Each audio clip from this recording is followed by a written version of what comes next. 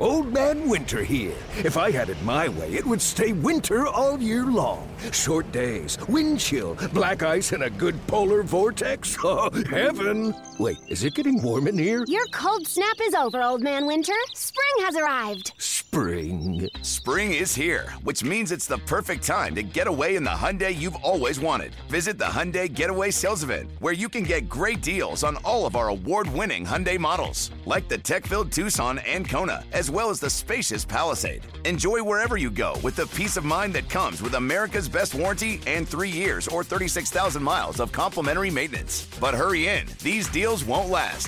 Add more joy to your journey at the Hyundai Getaway Sales Event. Now get 0% APR or up to $1,500 bonus cash on the Hyundai Tucson. Now, during the Hyundai Getaway Sales Event. Offers end soon. Call 562-314-4603 for details.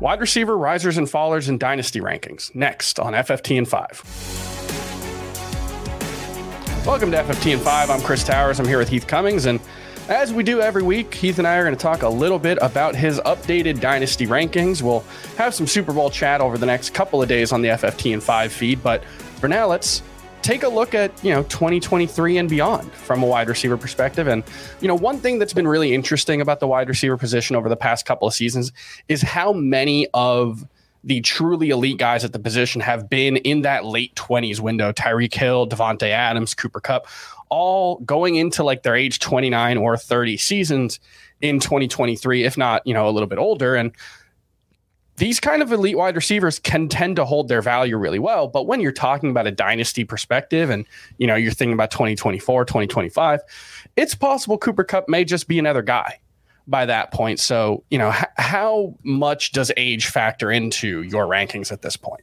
Well, I mean, it probably factors in more than it should for someone who's trying to contend because These guys have continued to be really good. But Kupp did fall from, he was wide receiver 4 in August, and now he's wide receiver 10. Devontae Adams was wide receiver 14 in August. He's now wide receiver 19. The one of those guys that you mentioned that actually went up was Tyreek Hill. Because in August, we hadn't seen Tyreek Hill without Patrick Mahomes, or at least not on the Chiefs. And he had a spectacular season. Doesn't seem like it matters at all.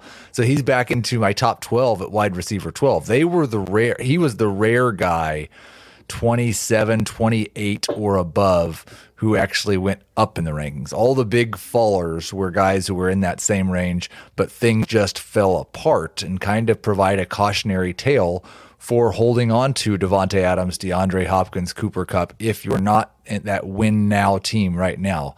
Guys like Allen Robinson, Michael Thomas, Brandon Cooks just completely fell off the face of the earth. Yeah, I've got one dynasty league that I'm in with you where my team is kind of built around a Devontae Adams, Stephon Diggs, Tyler Lockett core. Mm-hmm. Derrick Henry and Austin Eckler as well. It's a pretty good team for right now, but I'm definitely going to have to make some choices. And, it hurt that I didn't make the championship game in that league this year because that's the whole goal with a team like that. But let's talk about some of the risers, beyond Tyreek Hill.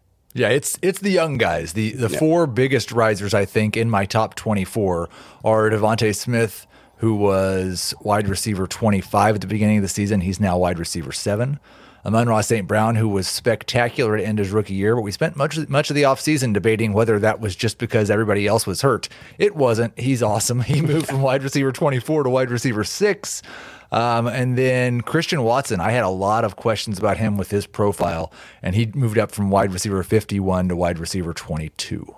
I do think it's interesting that you have Devontae Smith ahead of A.J. Brown. Devontae Smith is a couple of years younger, but A.J. Brown was better this season. Is that just kind of a coin flip thing? Yeah, I was really surprised at how good Devontae Smith was with A.J. Brown on the roster. And I think for a guy in his second season at age 23 to earn only 9 fewer targets than A.J. Brown and actually catch a lot more passes because of his profile as a wide receiver.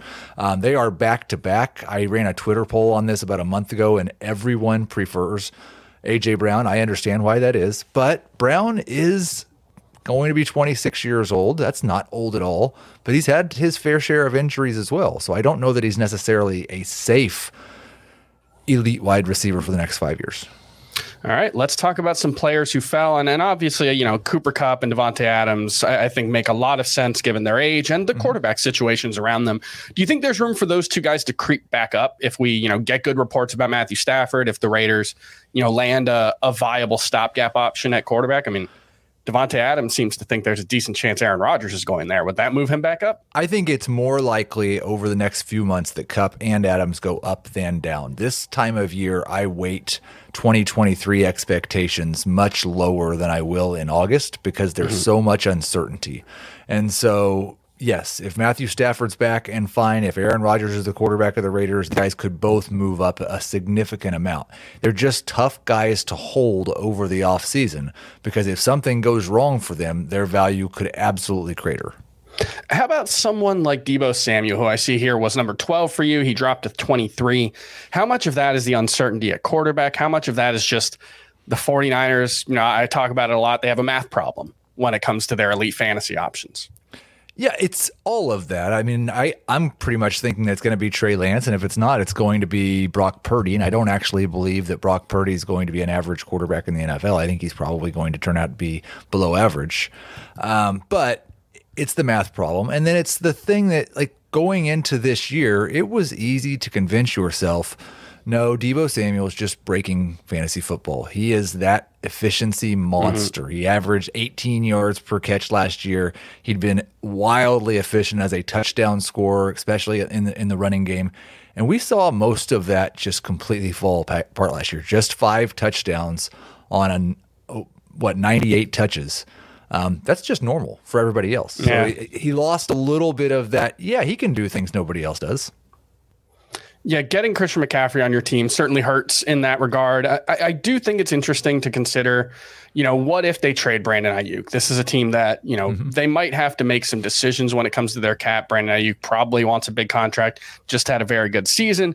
That could push Deebo Samuel back up, but, it's not necessarily something I'm banking on. I don't think it would be a smart decision for the 49ers to trade Brandon Ayuk, but, it's a possibility at least that could push his value back up. Like you said, uncertainty at the start of the offseason kind of plays a big role, especially for wide receivers, because context matters so much for them.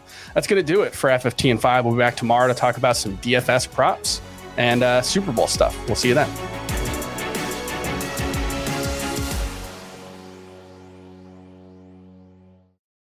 This is Tony Kornheiser's show. I'm Tony. You expected someone else? So what exactly is the show about? I don't know. It's a sports show nominally. Football's over, but we're finally at a point where things matter in college basketball, and baseball season is on deck. Greatest 3 words in the English language, pitchers and catchers. We have some of the best voices come on and explain what matters or what makes an upset, like Ryan does, 9/8. No, that's not an upset. No, yeah, it is, Bob. And if you're lucky, I might just tell you about my search for discounted sleep pants or my worries about what my dog just ate. Listen on the Odyssey app or wherever you get your podcasts.